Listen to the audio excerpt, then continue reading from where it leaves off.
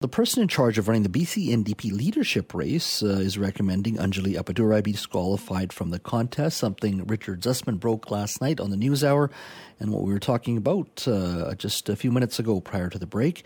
Now, if the party's executive takes the recommendations from Elizabeth Cull, it would mean David Eby is the only eligible candidate and would become BC's next premier. And as Richard Zussman told us prior to the break, the party executive meets at 6 p.m. to discuss and vote on Ms. Appadurai's leadership hopes. She is under investigation for multiple breaches of the party's leadership rules. Joining us now is Michael Gardner. He's the president of Strategies 360, and he's the former provincial director of the BC NDP party. Michael, thank you for joining us today. Thanks, John. What do you make of this report? Many have said that, look, Ms. Appadurai should have been given the opportunity to move forward. Others have said, no, this is a leadership campaign that broke many rules. Where do you sit on this issue? Well, when I was on your show a couple months ago when these allegations first emerged, I was ready to give Appadurai the benefit of the doubt on these matters. And I said at the time that I expected a senior, respected person from the party to do a review. And we see that in Elizabeth Cull's review.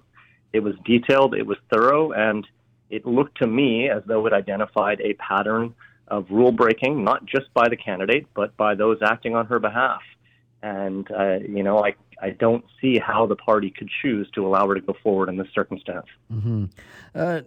What is wrong with someone like Ms. Appadurai who's going to use her network to attract potential party members to vote? And why is she being disqualified when some would argue, look, you want young activists, you want young people engaged? Does this help the party at all? Because my sense is isn't this going to alienate an entire generation of young activists?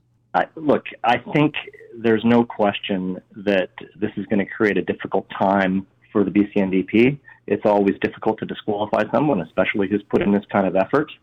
But I think David Eby is the kind of leader who shares values with a lot of the folks who have backed Anjali Appadurai and is going to be able to, in the months ahead, chart a course that will start to bring the confidence of those folks back to the BC NDP.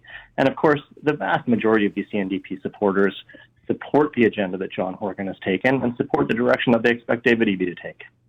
How much of this blame do you think lies at the feet of the party for allowing its membership to remain relatively low, even though they happen to be in power, number one, and the fact that Mr. Eby also it appears, didn't sign up enough members? Yeah, David Eby emerged early on as a consensus candidate among his caucus colleagues. And I think because of that, there was a reasonable assumption he made, I think, that there wasn't going to be a gamed leadership race. And so he wasn't, I don't think, quick to start up his sign-up process, nor was it going to be necessary. And so that's a factor. Of course, when you have a party that hasn't had a contested leadership race since 2013, membership numbers drop. And then you had this campaign by third-party organizations to sign up members en masse, whether or not they support the goals of the NDP. And it changed the nature of the game. So I don't think we can lay this either at the feet of David or at the feet of the party. I think this lies squarely at the feet of not just Anjali Appadurai, but of the organizers who broke the rules on her behalf. What does this say to not just the NDP, but other political parties that may have sort of a one member, one vote? You sign up one member, they can vote.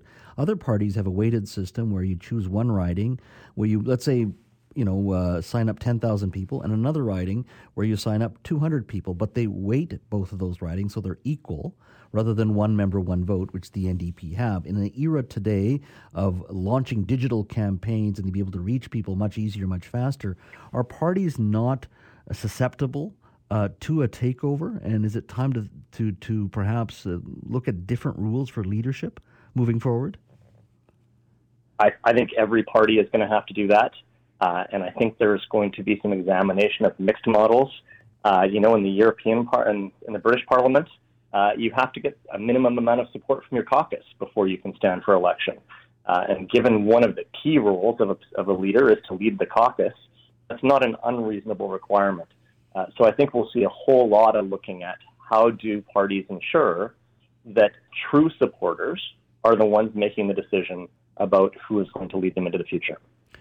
Do you think there is a generational battle going on within the NDP when you have people like Ms. Appadurai, her supporters, her strategists, not just in the NDP, but you also see it in civic politics in Vancouver, that younger generation that believes that climate change is should play a significant role in policy making, and those that are perhaps older saying, look, there's got to be a greater balance between industry and climate change and many other issues as well.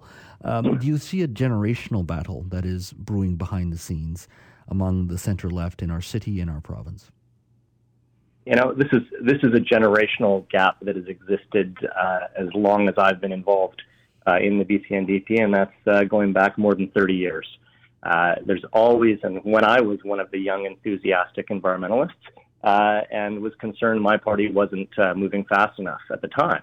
Over time, members learn the value of compromise, but it's not new. It's not new that there is this an enthusiasm for environmental protection among the younger members, and the social values and the economic values and the need for balance in a strong economy emerges in the majority of the members over time. That's not new, and it's something that I think will continue within the NDP, and it's a healthy tension. I'm going to ask you this question again, and it's my final question. I want to go back to the issue of signing up members. Do you think Mr. Eby would have had any of these difficulties if he had just signed up more members, if he had just gone out and been much more aggressive in chasing members so you didn't have to worry about who Anjali Appadurai signed or where they came from? I mean, honestly, we don't know at this point who signed up how many.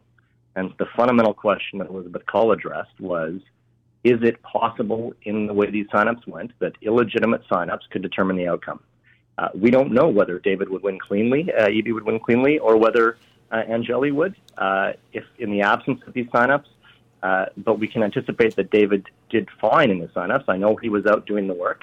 And that wasn't the question at the end of the day. The question was, did she break the rules, adding members who could then influence an outcome? Michael, thank you once again, my friend. Really appreciate it. Thanks, Jeff.